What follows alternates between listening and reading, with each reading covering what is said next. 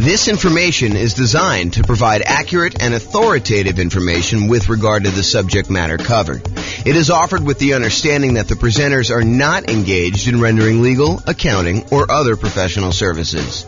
If legal advice or other expert advice is required, the services of a competent professional should be sought.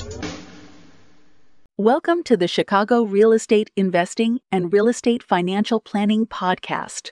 Learn all about investing in real estate in Chicago, Illinois, with a combination of real estate financial planning and modeling with numbers specific to Chicago.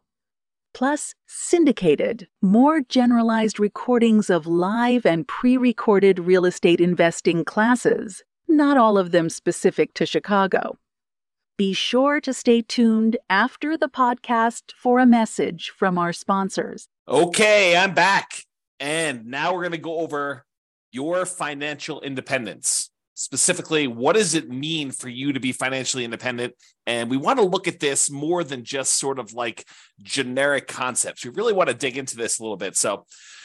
And then specifically what we'll do once you kind of get a gauge of what it means for you to be financially independent is, does buying this property, because remember, this is coaching for you to be able to buy a property in the next 90 days that moves you toward being more financially independent, toward your goal of financial independence while prices are high, interest rates are high, and rents are lagging. So does buying this property move you closer to financial independence? We need to look at what financial independence is mathematically for you. So let's define it so that we can answer this question. So this is financial independence. And I like to think of financial independence as having 5 parts. And if you want to simplify it even more, it's really 3 parts. And then one of them is really 3 things. Okay. So if you want to think about it that way. So what it is number one, because we're talking primarily about real estate and rental real estate, it is the net positive cash flow from rental properties. That means you take all the income from your rental properties, the rent, and any other income you might have, minus all of your expenses, including vacancy, principal and interest on the loan, taxes, insurance, private mortgage insurance if you've got PMI, maintenance, management, all of the expenses on the property get subtracted out. And whatever is left over net after all of that is what your income is that counts toward you being financially independent. Okay. So that's net positive cash flow from rental properties. The second thing is any invested assets you have, not counting the real estate. We do not count the equity in the real estate twice. That already got counted when you had the net positive cash flow from rental properties. So any other invested assets you have, things that you have invested in things like stocks or bonds, or if you're doing hard money loans where you are the person lending the money, that is another asset that we consider to be invested assets. Things like that. You have invested assets times whatever your defined safe withdrawal rate is. So if you believe in the 4% rule, which is a rule that was kind of made famous by the Trinity study, where they talk about what percentage of the amount of assets you have invested in stocks and bonds could you, in quote, safely withdraw from your portfolio and not likely run out of money. So what's the amount you could safely withdraw? It's a safe withdrawal rate. So some people will use 4%, some people will use 3%, some people use 5%. It's whatever you feel comfortable with.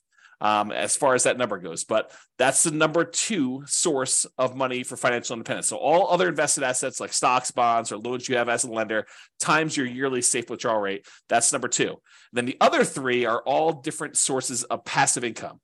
And they are, number 1, Social Security. So any Social Security that you're receiving, any annuities. If you went and you bought an annuity is money you give to an insurance company that they pay out. This is the layman's term, by the way, layman's definition. So any money you invest with an insurance company, you usually buy a lump sum amount, and then they pay you out a certain amount each year or each month based on how much you invested with them. And usually it's for your lifetime or you and your spouse's lifetime or something complex like that. I'm not going to go into a ton of details, but that's number 2 source of passive income, annuities. And number 3 is pensions. So all 5 again, net positive cash flow from rental properties, any invested assets you have times your safe withdrawal rate, and then the 3 sources of passive income, Social Security, annuities, or pensions. The sum of all of those must exceed your expenses in order for you to be financially independent. So if you think about it, you say to yourself, okay, I'm living on $2,000 a month, $5,000 a month, $10,000 a month, $100,000 a month, whatever your expenses are for you to kind of support yourself in whatever lifestyle you've defined for yourself when you are financially independent, when you no longer have to work. If all of the sources of income, net positive cash flow, invested assets times safe withdrawal rate, all three sources of passive income, when that exceeds the amount of money you need to live on, then you are considered financially independent. Okay, so now that we know that, what we have to think about is, what does that look like for us when we are retired, when we are financially independent, we stop working?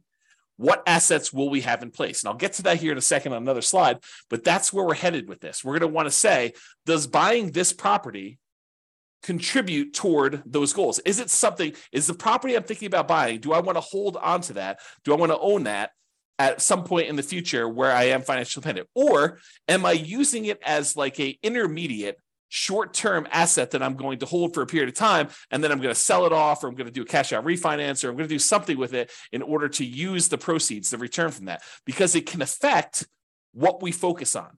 If you're going to hold it long term and have it be providing net positive cash flow from your rental properties as your source of income, then having maximized your cash flow in that property is probably pretty important. But if you're really saying, look, I'm only going to hold this thing for 1, 2, 3, 4 years, 5 years until I actually sell it, then I'm going to take the proceeds and pay off other rental properties. I'm going to take the proceeds and I'm going to go buy annuities. I'm going to take the proceeds and I'm going to invest in stocks or bonds or whatever I'm going to do. If I'm going to do that, then maybe cash flow is not the most important thing you should be focusing on. And maybe buying a property at a discount, getting a big chunk of equity, and then focusing on properties that are likely to go up in value, some type of either forced appreciation or organic or natural appreciation, the tendency for property values to kind of increase over time, those can become much more important drivers of your overall return if you plan on selling it. So really the thinking is, we're talking about buying a property in the next 90 days that moves you toward financial independence. That may be cash flow. And I think for a lot of folks it is, but not everybody. And so we'll talk about that in a little bit more detail. A couple of clarifications on this financial independence concept, though, before we move on. I think I mentioned this a second ago, but equity in your properties or any equity you have in businesses is already accounted for in cash flow. So you can't double dip. You can't say, I've got $1 million in stocks and I've got $1 million in equity in my properties and I'm getting $5,000 a month in positive cash flow. No. You can't use the equity in the properties. You're already counting that as the cash flow on the properties. So in other words, another way of thinking about this is the cash flow you're getting on your properties is the return on equity. If you think about it that way, it's the return you're getting on the equity you have in your properties. Now, the $1 million you have in stocks or bonds or some other type of investment, not the equity in your properties, that counts times your safe withdrawal rate. You can use that to kind of sum those up. You can't count the equity in properties or businesses, in my opinion, twice for your safe withdrawal rate, okay?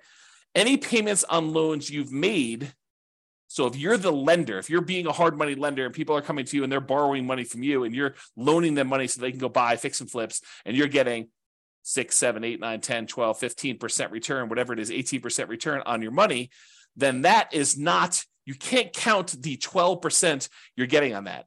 You don't do it that way. You count the loans as part of your overall invested portfolio, and you use that safe withdrawal rate on that money. So even if you're earning 10, 12, 15%, whatever it is on making these hard money loans, you're still using the 3, 4, 5% safe withdrawal rate number in order to determine how that counts towards you being financially independent. Then the last kind of comment I have in here for clarification is dividends are also part of your invested assets. So like you can count those separately or in addition. That already counts as part of your overall return you're earning on that money in stock market or bonds, or, if you're not getting really dividends on bonds, you're probably getting interest payments, but you get the idea. Okay. So those are some clarifications on that. Okay. So now that we've kind of talked about what the definition of financial independence is, I'm going to step back and we're going to talk about two different kind of parallel paths. One is what I call phases of financial independence. It kind of tells you what phase you're in on your journey to becoming fully financially independent. And then I have stages. And the stages I borrowed from, I think it's, what is the name of the website? I have it linked up here. I'll tell you what it is in a second. The phases of financial independence, though, is sort of like my concept. The other ones are ones we got from the internet, and I'll show you where those are. I think it's Wallet Burst, if I'm not mistaken. So, okay, so phases of financial independence. financial independence phase one. This is when you're working toward having the absolute minimum you need to consider yourself financially independent. If you say to yourself, okay, if everything got really, really ugly and I had to quit my job because I just couldn't stand it anymore, or I lost my job, how much would I need in order to live at the bare minimum level? This is sort of like, you're not doing all the vacations you want to do. This is sort of like, just barely getting by with how much you need for food and clothing and insurance and taxes and all the other stuff you need, but just the bare minimum to kind of scrape by. That's minimal financial independence, what I might call the minimum target monthly income in retirement. That's sort of the way I think about it. It's like, how much at a minimum would you need monthly in order to live your kind of just scrape by? What some people might call like lean financial independence, retire early. So phase one is when you're working toward having enough money where you would be financially independent with a minimum amount. So you're not there yet in phase one. You're working toward that. Phase two is you've achieved enough to have the minimum. So you've successfully achieved the minimum target monthly income in retirement, enough assets between rent on, the net positive cash flow on all your rental properties and any invested assets, have safe withdrawal rate, or any of the passive income sources, Social Security, pensions, or annuities. The sum of all of those meets your minimum threshold. That's the point where you get to where you're like, okay, I could take a sigh of relief. And if something really bad happened, I have enough to kind of scrape by. Then you're in phase two. In phase two, you have the minimum amount, but you're working toward the ideal amount where you are comfortable with your financial independence. This is more like you have your ideal monthly income. You're able to do the traveling you want to do. You're able to, have the things you want to have and kind of go out to eat a few times or whatever it is that means the ideal means to you. So you're working toward ideal. You've achieved minimum. You're working toward ideal. That's phase two. Phase three is you've met your ideal number. You've achieved the ideal number where you have enough coming in, where you are very comfortable. Some people might call that fat fire, where you're very, very comfortable and you have that, but you're working toward having a margin of safety for your ideal lifestyle. Because if the stock market declined or real estate values and rents went down or expenses on the properties went up or vacancy went way up because you have another pandemic or something like that, you could actually dip below your ideal and not quite have enough. So in phase three, you've achieved your ideal, but we're working toward you having a margin of safety such that if the market goes against you, you don't have to retrench your lifestyle. You don't have to reduce your lifestyle. And then phase four is you have greater than 2 times your ideal target monthly income in retirement, making your ideal lifestyle resilient and safe and continuing to work toward leaving a legacy.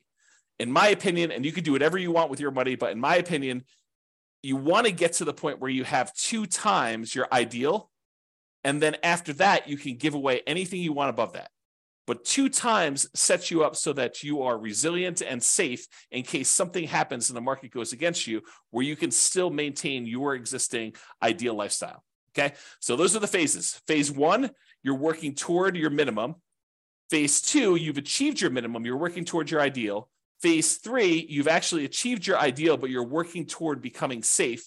And phase four, where you're working on leaving a legacy because you have 2 times your ideal coming in. Okay, so those are the phases of financial independence. You might hear me talk about those. So I wanted to go over them so that you kind of understand where we're coming from with that, with those concepts. Now, so Wallet Burst has their own kind of stages of financial independence, and you kind of will see these written around the internet. I don't know if they came up with this, but they did a really nice visual. And so I'll show you what it is. So these are the sort of like the stages or the milestones on your financial independence journey. So a lot of folks, they start off with negative net worth. They have more debts than they have assets. They've got student loans, or they have negative equity in their property, or whatever it is that they have there. They start off with negative net worth. So that's sort of the baseline stage. Eventually, you get back to 0 net worth. So that's an achievement from having negative net worth, where your liabilities are worth more than your assets is where you have negative net worth. 0 is where your assets and your liabilities are at least even, and And that's kind of where you are. Some people will not have negative net worth. They'll kind of not fall into the trap of having, student loans or whatever it is coming out of college, and they'll start with zero net worth. So zero net worth is where you're break even. Then the next stage is where they have saved up an emergency fund. So not only do you have a zero net worth, but now you have a little bit of money set aside, whether that's $1,000 or $5,000 or $10,000 or 6 months. It's whatever you decide your emergency fund is, but that's the next stage in this milestone on your financial independence journey. After that, you have Coast Fire. Coast Fire is where you have enough money set aside that if you didn't add another penny at all, you would be able to retire at whatever your ideal age is, whether that's 55, 65, whatever your number is, okay? But when you're at Coast Fire, when you've achieved Coast Fire, you have enough assets, rental properties, stuff invested in stocks or bonds or whatever it is, you have the safe withdrawal rate, all the passive income stuff, all those combined, such that if you just let them grow for the next 5, 10, 15, 20, whatever number of time it is until you're at your point where you want to be financially independent, if you just let the current assets you have grow, you would be financially independent. That's what Coast Fire is, because you can kind of coast into financial independence, retire early based on the assets you already have. You don't need to save anymore. It's another way of me saying that, okay? So then you could just live off of whatever you have coming in from your job. So you no longer have to, be working a really high-end job in order to have all this income coming in. If you want to simplify your life and go work at someplace with less stress or that you would enjoy more, you know that you have enough assets so that if you just spent the money you earned, the assets would eventually grow and they'd be able to provide you with financial independence. You're not spending any of the proceeds from your investments with Coast Fire, but if you just left them alone, they would eventually grow and lead you to financial independence. That's Coast Fire. Barista Fire is where you have some assets, and combined with the amount of money you're getting from some of your investments, you can supplement it with a part-time job or a job that you really love doing that's not really a high income earning job, or maybe it is high income, it doesn't matter, but you're doing some work and you have some assets, some of your financial independence assets that are throwing off some money, and you're living on some of those. So it's a combination of you're living on some of the investments and you're getting some from your job. That's Barista Fire. It's like you work at Starbucks part-time for health insurance and to get 20 hours a week or whatever it is you want to do there, as an example. Okay, so that's Barista Fire. Lean Fire is where you have enough that you could live that minimum target monthly income and retirement number, that minimum number. So you're able to just scrape by. You have enough assets where you don't even need to work as a barista anymore. You could sort of get by. Then regular Fire, sort of a arbitrary definition, but you're able to live and be financially independent there, versus Fat Fire, where you have more than enough where you can live your ideal lifestyle. So that's sort of the stages of financial independence or milestones on your financial independence journey. And in case you're wondering how the phases versus stages kind of overlap, phase 1, remember, that's the one where we're working toward you becoming, you having your minimal target monthly income in retirement. That really consists of having a negative net worth, having zero net worth, having an emergency fund, having Coast Fire, and being Barista Fire. So all of those consist of phase 1 for me. Okay, so this is the normal wording you might hear online, have negative net worth or zero net worth or emergency fund or Coast Fire or Barista Fire. That's really what I would refer to as phase 1. You're working toward having that minimum or lean. Then phase 2 is you've achieved Lean Fire. So that's kind of where it is there. And you're working toward Ideal Fire. You're working toward Fat Fire. So phase 2 for me consists of Lean Fire and regular Fire. Phase 3 consists of Safe Fire, which is what phase 3 is for me. That's Fat Fire in the normal kind of like nomenclature. And Fat Fire is when you have more than enough, you're living your ideal lifestyle. And then I also throw in phase 4 there as well, where you're working on leaving a legacy. You have more than 2 times your ideal, and it's much safer because the market can go down and you're not going to have to give up any of your ideal lifestyle in order to continue living at that level. Okay. So those are the different phases and also different stages for financial independence. Okay. So earlier, I talked about this idea of the financial independence budget. You want to know, I think you want to know 3 things. Okay. I think you want to know what your budget looks like now, what your expenses to live now are, and what your ability to save is now. what your financial independence budget looks like when you have just enough, that minimum target monthly income retirement in order to just scrape by. And then I think you also want to know what it would look like when you hit your ideal. So I think you really want to have 3 budgets. You want to have a budget for now, and then how does that look different if you had to cut back, scale back, and you no longer had a job, or you no longer wanted to work at your job and you wanted to live off your investments? What would your budget look like for that minimum one? And then what would your budget look like if you were living your ideal lifestyle? So it's kind of like those 3 different things we've got there. So we want to look at all of those to find out what your numbers are. And then once you have your numbers, we understand what your expenses are for each one of those. Then I think, in my opinion, you want to know what investments you need to support you at each of those levels. So right now you can write out whatever investments you have, right? That's your current budget. But eventually you want to get to that point where you're at your minimum target monthly income retirement, that kind of minimum you need. And then what investments do you think you would have at that point? How many rentals would you have? Are they free and clear? How much money in cash flow are they producing? How much is property 1 producing? How much is property 2 producing? How much is property 3 producing? How much is property 7 producing? However many you have. How much money do you have invested in stocks or bonds? What's the allocation mix? Do you have 50% in stocks, 50% in bonds? What percentage do you have in each? And then what's your safe withdrawal rate number for that? How much money do you think you'll get for Social Security? And when does that start? How much money are you getting from your annuities? Or how much money do you have for a pension? Not everyone has a pension, but how much money are you getting from each of those different sources so that you can see when I am at my minimum target monthly income in retirement, when I'm at that kind of lean fire number, what does my expense budget, my budget of expenses look like? And then what do my assets look like that will support me there? Then once you have that, and you do the same thing for ideal, right? You go look at whatever your ideal one is, you say, what assets would I have for each one of those? But once you get to that point, okay, I think when I get to my minimum target monthly income, I'm going to have 3 free and clear properties and $500,000 in stocks and bonds in whatever split I've got, 80-20 with 80% being in stocks, or whatever it makes sense for you times your safe withdrawal rate. I'm going to have a little bit coming in from Social Security, but that's not going to start until I'm age, whatever it is, 65. And then I don't have any annuities and I don't have any pension. It's probably pretty common sort of setup. You've got some real estate, you got some money invested in stocks and bonds, and then you've got, nothing in, maybe a little in Social Security from your job, but probably not a pension, probably not any annuities, or maybe a different. So you go look at whatever you would need for that. And then you say, okay, where am I short? Right now I've got 2 rental properties, or I've got 6, but their cash flow is really poor. It's $100 or $200 a month when I really need to have $3,000 a month produced by these things. So I need to get to the point where I've got 6 now, but I need 3 and free and clear. And so the plan will be, which ones are you keeping, or are you going to sell all 6 and buy 3 new ones? You need to know, which ones are the ones that I'm going to pay off, and which ones am I using as sort of like rocket boosters to get me to the point where I could take the money, the proceeds from the ones that I've gained some equity in because the property value has gone up and I paid down the loan. I'm going to take that, pay all the expenses on selling it, take that money and pay off the ones that I have there in order to get to the point where it's my minimum target monthly income or my ideal. So really what you're looking to do is you're looking to determine what's your budget now, what's your budget when you're at that minimum target monthly income or lean fire, what's that budget when you're at your ideal target monthly income in retirement or fat fire, and what are the assets, what's the financial independence assets distribution, the allocation you have for each of those levels. What is it right now? What will it be when you're at that minimum? And what will it be when you're at that ideal? And you want to plan for that.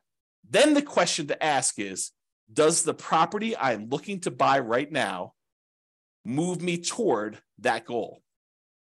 If you're at, you're working toward your minimum, does it get me closer to that minimum target monthly income retirement? Is the property I'm buying one that I'm going to use as a rocket booster to pay off other properties because I'm not going to keep this to be free and clear? Or is this one of the ones that I want to ultimately pay off and keep long-term? It's kind of, what are you thinking with that property? What is it going to be for you? So that's what you want to be thinking about. And you want to do the same for ideal. Okay. And to help you, I've got a ultimate financial independence retire early budget. And it really is 3 budgets in one. It's got your current list of all your expenses, your minimum, that's your minimum target monthly income, your ideal, And then at the end, it will allow you to put in kind of your current annuity, Social Security, pensions, and net rental property cash flow. And it will tell you how much you need in stocks and bonds at whatever safe withdrawal rate you put in order to make up the difference. In some cases, it's zero because you're already there, right? And then it will do the same for your current, your minimum, and your ideal. And I probably will do a whole separate video walking you through how to use this budget. But your homework is to do the budget because you want to know, where am I now? What's my minimum? What's my ideal? And then does buying this new property move me toward that goal? Because one of the worst things we could do, maybe it's not the worst thing we do, but it's up there. One of the worst things we could do is we could buy a property that doesn't actually move us toward our goal.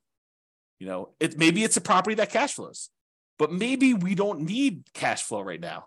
Maybe what we really need to do is be paying off this other property. And maybe we shouldn't be focusing just in on cash flow if we can get an overall return higher if we look at all of the other aspects and not just focus on cash flow. Just as an example, imagine you're in a market where you have really good cash flow. Let's call it $200 a month on a reasonable down payment. But you could go invest in a different property where, and that market where you have $200 a month in cash flow does not appreciate. It's a market that historically has seen very low or no appreciation. You only are getting cash flow on that property and some maybe debt pay down and some depreciation, but you're not really getting appreciation at all. The tendency of property values to go up. Okay. So you're not really seeing that. Or you can go to another market where maybe that has break-even cash flow or $50 a month positive cash flow, something that's much smaller, but the overall return is much greater because you're seeing appreciation. Maybe you're able to even buy it at a discount and capture $10,000, $20,000, $30,000 or whatever it is that you're able to buy it at a big discount. And that could make up for a lot of positive cash flow, especially if you have a really short time horizon. Okay. So I'm just having you start to think about this as we go. And if you need coaching and help on this, that's what we're here for. That's why it's a coaching program and not just a class, a course, right? So if you need help with that, that's what we're going to be discussing in the things if you need help with it. So the idea though is to look at your property and decide, does this move me toward financial independence, my specific financial independence, your definition, or does it not? And so that's what we're thinking about. And we'll have to do another class and go over this budget and stuff. Okay. So this is a visual from Financial Independence Retire Early Belgium, and I like it. So I'm just going to share it with you because it's a pretty good visual of what's going on here. So they really have you showing you like what's going on today and over time what's happening here. And they have the steps numbered 1 through, I guess, 6 here. And I'll just walk you through. So right now it shows you how much income you have coming in from your work. That's this blue bar. And your income exceeds your expenses. So your expenses are this kind of like yellow bar here. And what they want you to do in step 1 is reduce your expenses. And they want you to reduce your expenses so that you can increase your savings rate. Okay. So step 1 is reduce your expenses to increase this difference between how much you're bringing in and what your expenses are on it. And if you do that, then your expenses go down here and the amount you can save actually increases. Step number 2 is they want you to save for emergencies. So they want you to put some money aside to save for emergencies here. So they go ahead and they say save for emergencies here. And then number 3 is they want you to focus on increasing your income. So step 1, reduce expenses. Step 2, save for some emergencies. Step 3, they want you to increase your income so that the amount you're saving jumps up again. Then you take the amount of money that you've got from increasing your income and reducing your expenses, the larger amount that you're able to set aside, and you invest that efficiently. That's step 4. Okay, so they're telling you invest that. Step 5 is once you reach 25 times your annual expenses, then you are financially independent. And that's based on safe withdrawal rate. That's a 4% safe withdrawal rate. Because 4% is really 25 times your expenses. So, if your expenses are, $20,000 a year, then you only need to save, if my math is right, what is that? 800,000? If you have $1 million, that's $40,000 a year. Okay. So, once you kind of reach your expenses there, 40,000 times 25, that's going to be $1 million. Okay, so that's kind of what you need to do in order to hit that number. If you're financially independent, once you reach that, then you can live from your investment returns. There's no need to work anymore because their portfolio income now exceeds or matches the amount of expenses you have there. Okay, so that's what it's showing you visually, which I think is a good visual. Now realize, some of this stuff we might do with real estate, right? We may not be investing efficiently in stocks or something like that. And the 25 times, because we're not using the safe withdrawal rate, the numbers are going to be different. So we got to take into account the net cash flow on all of our rental properties after all expenses, plus any money we have invested times that safe withdrawal rate, plus all three other sources of this passive income, the Social Security, the annuities, and the pension. And then the combination of all of those combined, if those exceed your expenses, then you're financially independent, according to my definition. Okay? All right. So we've talked about this idea, but I'll go over this slide just to make sure I didn't miss anything. So does buying this property, the one you're considering buying as part of the coaching program, move you closer to financial independence? Remember, what is financial independence mathematically for you? It's how much are you going to have in passive income, Social Security, pensions, annuities. You want to know that number. How much are you going to have in cash flow from your rental properties? You want to know how many properties you have. Are they free and clear? What approximately are the cash flows going to be at that point? You want to do your deal analysis and look out 2, 3, 4 years and see where you think you're going to be at that minimum number. Add them all up, make sure, double check it, or you could use the Real Estate Financial Planner software to do that modeling. So you add up the passive income, Social Security, pensions, annuities, the cash flow from rental properties, and any of those invested assets times your safe withdrawal rate. You sum all of those up and you find out exactly what the distribution of your assets are when you are financially independent to find out if buying this property moves you closer to fulfilling that particular vision of your future. You need to have the vision of your future. Then you need to actually make it real by doing things today that will be there for you. Okay. Sometimes that means buying a property that has great cash flow so that you can keep it long term. Sometimes that means buying a property that has really good overall return so that you can hold on to it for a year or 2 or 3 or 4 or 5, then sell it and do pay off properties or invest in other assets or buy annuities or sell off all your portfolio and reinvest it into one big multifamily property or whatever your goal is to kind of be at for that. Okay, so know your outcome and your target. So you know if taking the action in front of you moves you closer or farther away from the target. But if you don't have the target, if you aren't clear on what it looks like for you, what your expenses will be when you're at your minimum or you're at your ideal, and what your asset allocation, how many properties you have and what they're paid off or not, and other invested assets, all that other stuff, then you won't know if this is moving you toward your goal or not. And then the question to ask yourself, will buying this property move you closer or farther away? And I got a typo.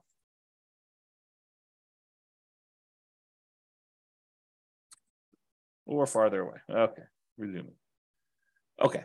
And if it's going to be farther away, should you wait? Should you wait for a better deal?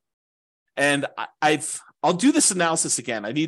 I'll do another special module probably once I get through the core 20 modules where I show you what the impact of waiting is. And I'll do the extreme waiting. I'll do the waiting of you save up money and buy properties all cash. Okay. And we'll show you what the penalty is for waiting. For most of you, it's not as bad as you think. And so waiting is not a bad thing to do.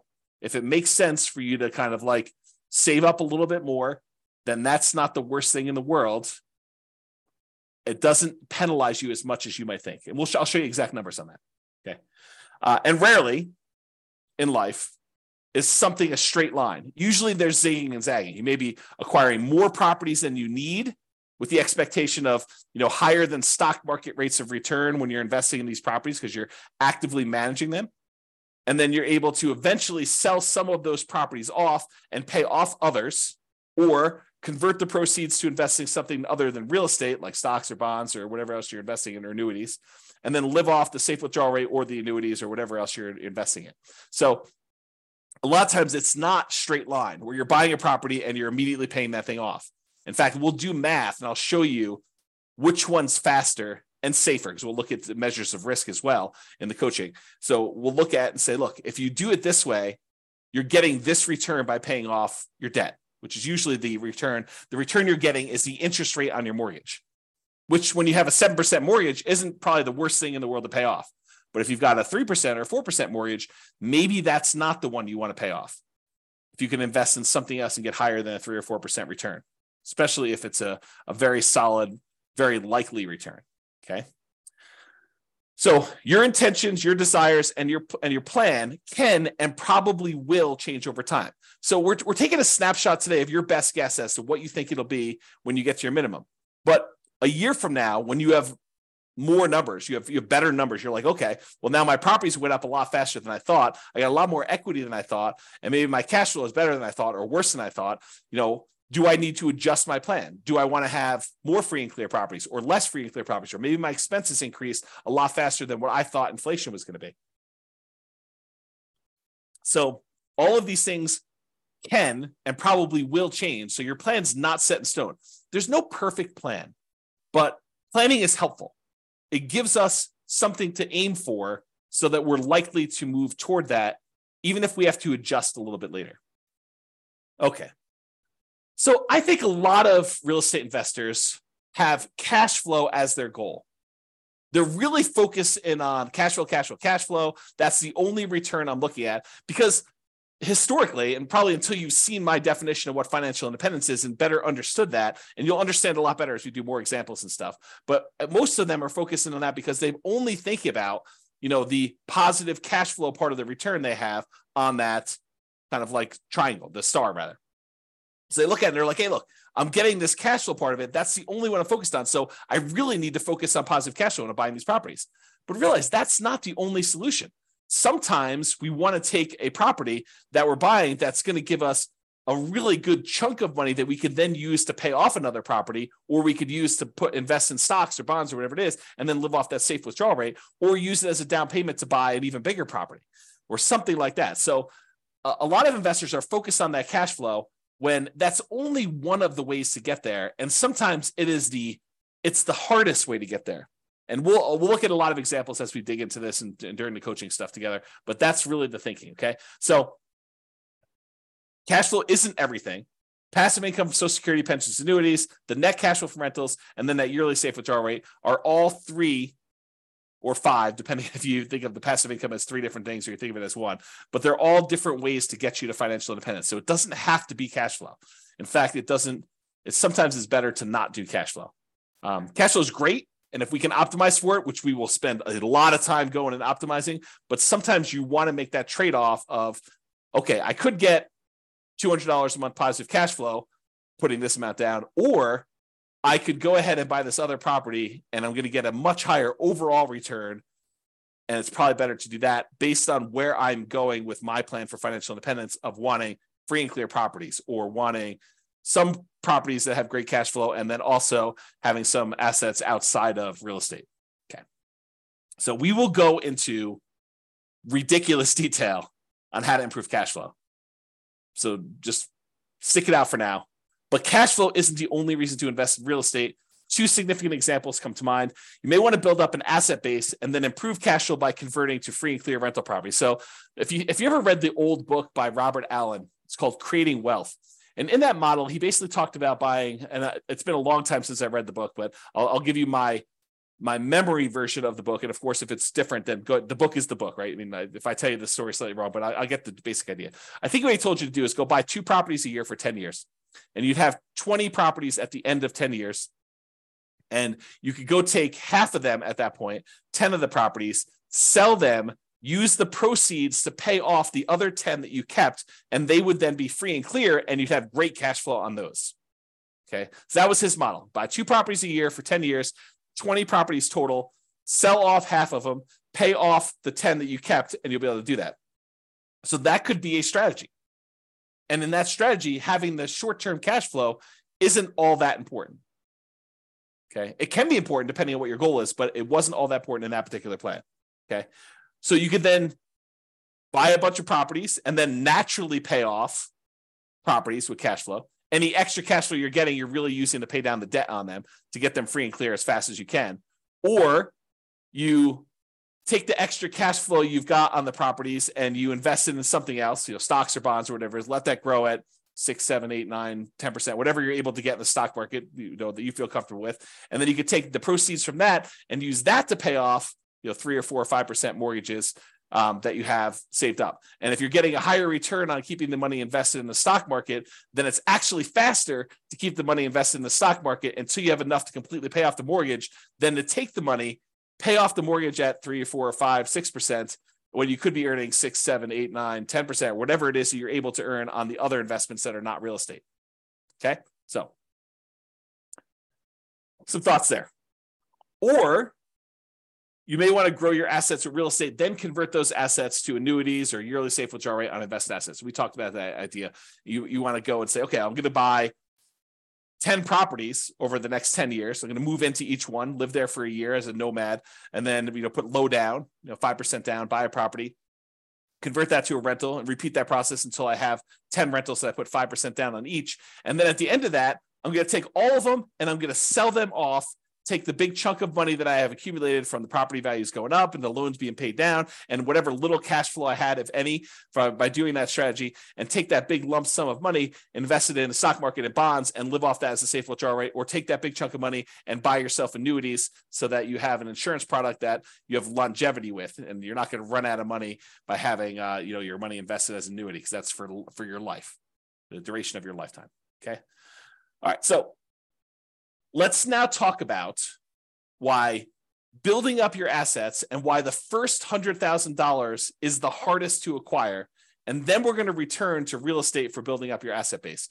So I'm going to kind of diverge for a second, talk about why the first $100,000 is the hardest. And we'll go into detail on that, and then we'll return to real estate. So first 100K is the hardest. So Charlie Munger, who is Warren Buffett's partner, there's a quote from Janet Lowe in Damn Right, Behind the Scenes with Berkshire Hathaway billionaire Charlie Munger. So here's the quote. Charlie Munger has said that accumulating the first $100,000 from a standing start with no seed money is the most difficult part of building wealth. So this is me commenting now. So he's basically telling you that first $100,000 that you take the time to acquire is the absolute most difficult part of building wealth. You got to do the first one. In a lot of cases, buying that first owner-occupant property with nothing down, or 3% down, or 3.5% down FHA, or 5% down conventional loan, moving in there, living there for a year or two, and then converting that one to a rental when you finally saved up to buy the next property with nothing down again, do a VA or USDA loan if you hadn't done one before, or saving up 3% down and doing your your conventional loan, or doing 3.5% down FHA to buy a single family home, or a duplex or a triplex or a fourplex, and kind of repeating this process until you get to the point where you've now got $100,000 in equity. You need to do whatever it takes in order to get there. That's what he's basically telling you. And he's talking about stocks, but I've converted it to real estate for you. Okay. I'm going to continue with the quote. Making the first million was the next big hurdle. So all the kind of math we're going to talk about here about earning your first 100K and then using that to kind of build up to $1 million, that applies when you get to $1 million and you're trying to grow to 2 million or 3 million or 4 million or 5 million or 10 million or whatever your number is there. Okay. So to continue with the quote, to do that, a person must consistently underspend his income. You need to be saving money. And I'll continue with the quote. Getting wealthy, he explains, is like rolling a snowball. It helps to start on the top of a long hill, start early, and try to roll that snowball for a very long time. The longer you have where you're investing and you've got this money working for you, the better off you're going to be. Okay. So here's another quote from Charlie Munger. Same idea though. The first 100,000 is a bitch, but you got to do it. I don't care what you have to do. If it means walking everywhere and not eating anything that wasn't purchased with a coupon, find a way to get your hands on $100,000. After that, you can ease off the gas a little bit. Okay, so do whatever it takes in order to get that kind of lump sum, that seed capital of $100,000 to be able to start from there, and then you can kind of grow it. So this is going to show you if you were investing $10,000 per year at 7% interest, and I assume that you added the $10,000 the last day of the year or the first day of the next year, if you want to even think about it that way. And so in year one, at the end of year one, you put $10,000 in. So you didn't earn any interest on the money in that first year. But then in year two, you earned $700, 7% on the $10,000 in interest, and you added another $10,000 at the end. Okay, so in year two, at the end, you have $20,700. In year three, you have about $32,000 and change. Year four, you have $44,000 and change, then $57,000 next year, $71,000, $86,000, till finally 7.84 years, from starting, where you're saving $10,000 a year, you've saved up your first $100,000. That's assuming a 7% return. Now, real estate typically has slightly better returns than that. And so we'll talk about what the returns are for real estate in another class, and we'll go into some detail as to how you could speed that up, especially if you're buying some properties at discounts or whatever you're doing there. We'll talk about some of those strategies. But it took you 7.84 years with you saving $10,000 a year to get to that first $100,000. So you might be a little bit discouraged, thinking to yourself, man, if it takes me 7.84 years to get to 100,000, if I have to do that 10 times in order to get to $1 million, if I want to have $1 million saved up for retirement, that's going to be like 78 years to get there. It doesn't work that way, though, because the first year is the hardest. It's the longest to do that.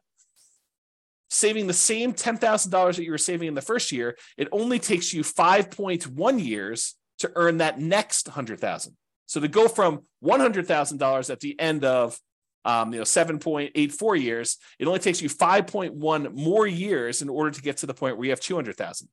That's 35% faster than the first one. So this speeds up. Then, in order to do the third 100,000, to get the 300,000 total, it only takes you 3.78 years for that third one.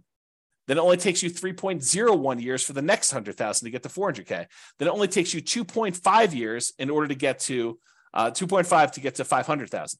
So it's getting progressively faster. You went from 7.84 years for the first 100K to 2.5 years in order to get that 400 to 500 growth. And you're investing the same amount. You're investing $10,000 a year. But the rest of it is coming from the investment growing at 7% per year. Okay. In order to get to $1 million, okay, it takes you, what is this total time here? A little bit more than about 30 years or so. But what's interesting is it took you 7.84 years in order to earn that first $100,000, but it only took you 6.37 years, or a year and a half less approximately, to earn the last 400,000. So in the time it took you to earn the first 100,000, in less time it took you to earn the last 400,000 on your way to $1 million. That should blow your mind, right? You're thinking to yourself, it took 7.84 years in order to earn that first 100K, but it only took me six years and change to earn 400,000 toward the end because of compounding. Okay. So another way to think about this, it took you 25% of the entire time to get to $1 million to earn the first $100,000. It took you about 75% of the time, 74.5, in order to earn the rest of the 900,000. Or the second 100,000 took you 16.6% of the time. It took you a little bit less than 60% of the time to earn $800,000, which is crazy. And that's why you need to do everything you can in order to get that first 100K, which for a lot of folks, that's going to be buying an owner-occupant property with a low down payment, like 3% down conventional or 0% down VA or USDA if you're a veteran, or if you're willing to live in a rural area outside of your town and commute in, put in whatever it takes in order to do that. If it means commuting to work for a year in order to be able to buy a USDA property with nothing down, and then you're eventually able to rent that property out and move to another property, that would be worthwhile. Okay.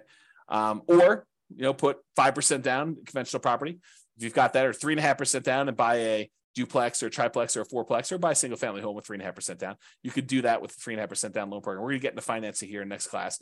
Or you just go ahead and buy, traditional 20% down payments if you've got those, 15% down payment if you're willing to do PMI, 25% down if you want to improve your interest rate, which we'll talk about all these strategies when we get to financing. Okay. All right. So that was all using 7% return on your money, but leveraged real estate's probably not 7% per year. Now it could be less, but it's usually higher than 7% when you account for all of the different areas of return, which we're going to talk about in the return quadrants module. You have appreciation, the tendency for property values to go up over time. You've got that cash flow number, which is your net of all your expenses on your property, any income you've got coming in, including rent, minus vacancy, taxes, insurance, maintenance, management, all that stuff. And in some cases, that will be negative, but the overall return might still be positive because appreciation and the other returns are still big enough that they overcome the negative cash flow. You have debt pay down as another area of return. So the amount of money you're earning by paying down how much you owe on the loan each month, if you've got an amortizing loan, which we're going to go over all this detail in the modules, but it's kind of a preview. And then depreciation, the tax benefits of owning the rental property. When you take into account all those returns, plus the return from reserves, which we didn't really talk about here, then you'll be able to see that that's probably greater than 7% overall, especially if you're leveraged. Okay. And especially if you acquire an owner-occupant property, one you're going to move into with little or nothing down. You put very little down, the returns get crazy because the return is a small number. If the return is large on the small amount that you put down, with 0% down or 3% down or 3.5% down, the returns just get out of whack, crazy good. And maybe even convert it to a rental after living in it for a year using the nomad strategy, which is nomad strategy is that buying a property as an owner-occupant, living there for at least a year. It's a requirement of the lender that you live there for a year. And then after the year, you can convert it to a rental and you have very little money left in the deal. So if you imagine for a second that you had saved up 20% down to buy a rental property, you technically could buy probably 4 properties with that if you put 5% down on each over 4 years. So instead of buying one property with 20% down, you could buy 4 5% down properties, move in, live there for a year. At the end of the year, move out, convert that one to a rental, buy another one 5% down, live there for a year, convert, then move out after a year, convert that one to a rental. Now you got 2 rentals, move into the third one, 5% down, and repeat the process until you get as many rentals as you want, continuing to put that 5% down. Okay. That's really the nomad strategy, which we talk about when we talk about strategies, which I believe is the next module. Okay. Property life cycle. And this relates back to what you're going to do with the property, right? So let's talk about this. So for the property you're considering buying, right? This is a coaching program about you buying a property in the next 90 days. The prices are high, interest rates are high, and rents are light. So what are you planning? What's your proposed property life cycle for the property? You're going to buy it, then do what? That's the question, right? You're going to buy it, then do what? Well, here are a couple options. It may not be all inclusive, but these are some of the big, pretty more common options you have. You could buy it, then you could sell it immediately. For example, let's say you want to flip a property to fund reinvestment or to pay off other properties. So you're like, look, I don't have a lot to put down, but I do got some money and I can go find a property that I could buy at a discount, put a little bit of sweat equity into it, fix it up, resell it, walk away with the down payment I had back, plus some profit on that, $10,000, $20,000, $30,000, whatever your number is in your marketplace that you're able to do for these flips. Then you take that money and you go and you reinvest it into something that you ultimately want to do. So you could buy this property with the intention of flipping it to then reinvest. Or maybe you're doing flips in order to pay off properties that you already own to get you to financial independence.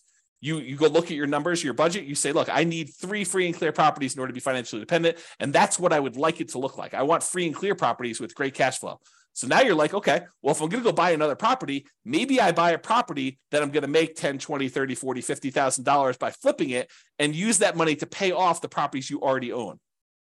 Okay. So that could be what you do. Or maybe what you do is you flip properties, you keep the money that you made in profit to use on your next flip. So you have to borrow less money if you really want to. In order to do the flips, use some of your own money to be your source of funding for the flips. And then you kind of take the profits out again. And then eventually you have enough where you could pay off the entire mortgage in full. And then you do that in order to be financially independent. So you could look at it that way. So what's the proposed life cycle of the property you're buying now? Are you going to buy it, then sell it immediately? That's one option. Are you going to buy it now, then you're going to sell it within 5 years? And you're going to maybe do the same thing. You're going to fund either reinvestment by use as down payments for additional purchases, or maybe stocks or bonds, or whatever you're going to do, or pay off other properties with it. And what are you going to reinvest in? We talked about this: stocks, bonds, leverage up with real estate, use it to put another down payment and acquire additional properties with it. Maybe you want to deleverage real estate. Maybe you want to buy free and clear properties or do lower loan to value. You're like, hey, look, I'm having a hard time making properties cash flow, even with all the strategies we're talking about. Maybe it makes sense for me to, buy a property, sell it within 5 years, and then put 25% down as I acquire properties to get better cash flow, because I need that for whatever my financial independence goals are and my timeline. That's an option for you. Okay. Or if you're going to sell within 5 years, a lot of times we were doing that if you live in a property 2 out of the last 5 years, any gains you had on that property are zero. Capital gains you have on that property are zero, up to some limits. There's some limitations on that. Okay.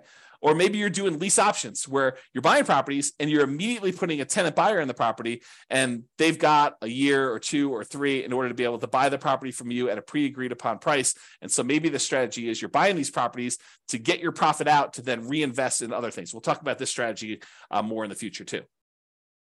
So another proposed property life cycle might be you buy it, then you sell to either optimize or achieve financial independence. So you buy it, and then at some point in the future, 5 years from now, 6 years from now, 10 years from now, 15 years from now, you sell all the properties that are extra that you can use the proceeds from to pay off the properties you're going to keep and have free and clear properties. So you sell when you can convert real estate into paid off free and clear properties. Or maybe you get to the point where you're like acquired a bunch of properties and 16 years in the future, you have enough equity in your properties such that after all the expenses of sale, you can sell all of them. And whatever you net after real estate commissions, closing costs, capital gains taxes, and depreciation recapture taxes, all the taxes on that, you could take the proceeds and then you can invest that in stocks, bonds at a safe withdrawal rate. You can eliminate all of the active headaches of having to manage properties, because it might be more work for you to manage properties, even if it's a better return. And you're like, look, in retirement, I really want to be completely done. I want to unplug and I just want to put my money in stocks, bonds, or annuities, or whatever I can do. And you're going to actually sell all your real estate and convert it to there. So you can do that calculation to find out when selling them all leads to that. Okay. Or maybe you sell to de-risk when you reach financial independence. So you're like, look, I don't want to have this additional leverage risk of having real estate, so I can go ahead and sell and de-risk some when you hit financial independence. Or maybe your proposed life cycle for this particular property, your proposed property life cycle is you're going to buy it and you're going to keep it forever. You pay off the loan naturally over whatever the amortization period is, 30-year loan, you pay it off over there, and then you keep it for cash flow. Or you're going to keep it forever, you're going to invest in something else temporarily. So any proceeds you have from cash flow on this property, you're going to invest in stocks or whatever it is. And then once you have enough from investing in stocks, you're going to then pay off the loan as a lump sum. That something else might be stocks, bonds, whatever it is you're doing. And maybe you want to focus on the lowest mortgage balance first, or maybe you want to focus on the highest interest rate first. It's really up to you. And we could talk about which one is faster and how to optimize that and how that affects risk when we talk about some measures of risk later on and some strategies there. Or maybe you want to pay off the loan faster with cash flow as you go. That's not my favorite, and we'll talk about it why when we talk about risk and measuring risk and things of that nature. But some people would rather take, I've got $200 extra in cash flow a month. I'm going to take that and I'm going to pay down my mortgage on that. So I have a lower mortgage balance and I have a lot of equity. We could talk about that and which loan you pay off first. If you decide to, if you got several properties, or you just taking the 200 you get on that property and paying off on that loan, or are you taking all of the extra cash flow and dumping it onto one particular loan, whether that's the lowest balance one or the highest interest rate one. We could talk about all those different strategies in detail. But this is what you could do with the proposed life cycle of the property you're considering buying. Or maybe you keep it forever, and then eventually you do a rate and term refinance. So let's say when you bought it, you had a 7% interest rate, and now interest rates are back down to 5% or 4%. You can do a refinance where you actually change the interest rate from 7 to 5 or 4, whatever it is right then, and then you get an improved cash flow on that property. Or maybe the interest rate's the same, but you've paid down enough of the loan that if you pushed it out and made it a 30-year loan again, maybe you have 10 years left on the loan, but if you push it out, make it a 30-year loan at this point, that will also lower your payment. So you can lower your payment even if the interest rate doesn't go down later. And we can talk about that too. Okay. And that would improve cash flow. So you can think to yourself, okay, 11 years in the future, or 5 years in the future, or 3 years in the future, when I'm getting closer to be financially independent, there are things we can do to manipulate, to kind of optimize our portfolio in order to push us over the edge of achieving financial independence. Maybe if you just took a snapshot of where we were at that time without doing some action, it would not be financially independent. Okay. Or maybe you decide, I'm going to buy the property now, I'm going to keep it forever, but I'm going to do a cash out refinance. So maybe you get to the point where you paid off the property, and one of the strategies you have is you're going to take one property that's free and clear, and you're going to do a 75% cash out refinance where you get cash, you borrow money from that property, and you live off the cash. Okay, so you live off of the whatever it is, $300,000 that you pull out for the property when you do a cash out refinance, and you consume that money until you go through it all, and then you go and you find your next free and clear property, and you pull out, $350,000 on that one at the time, and you consume that.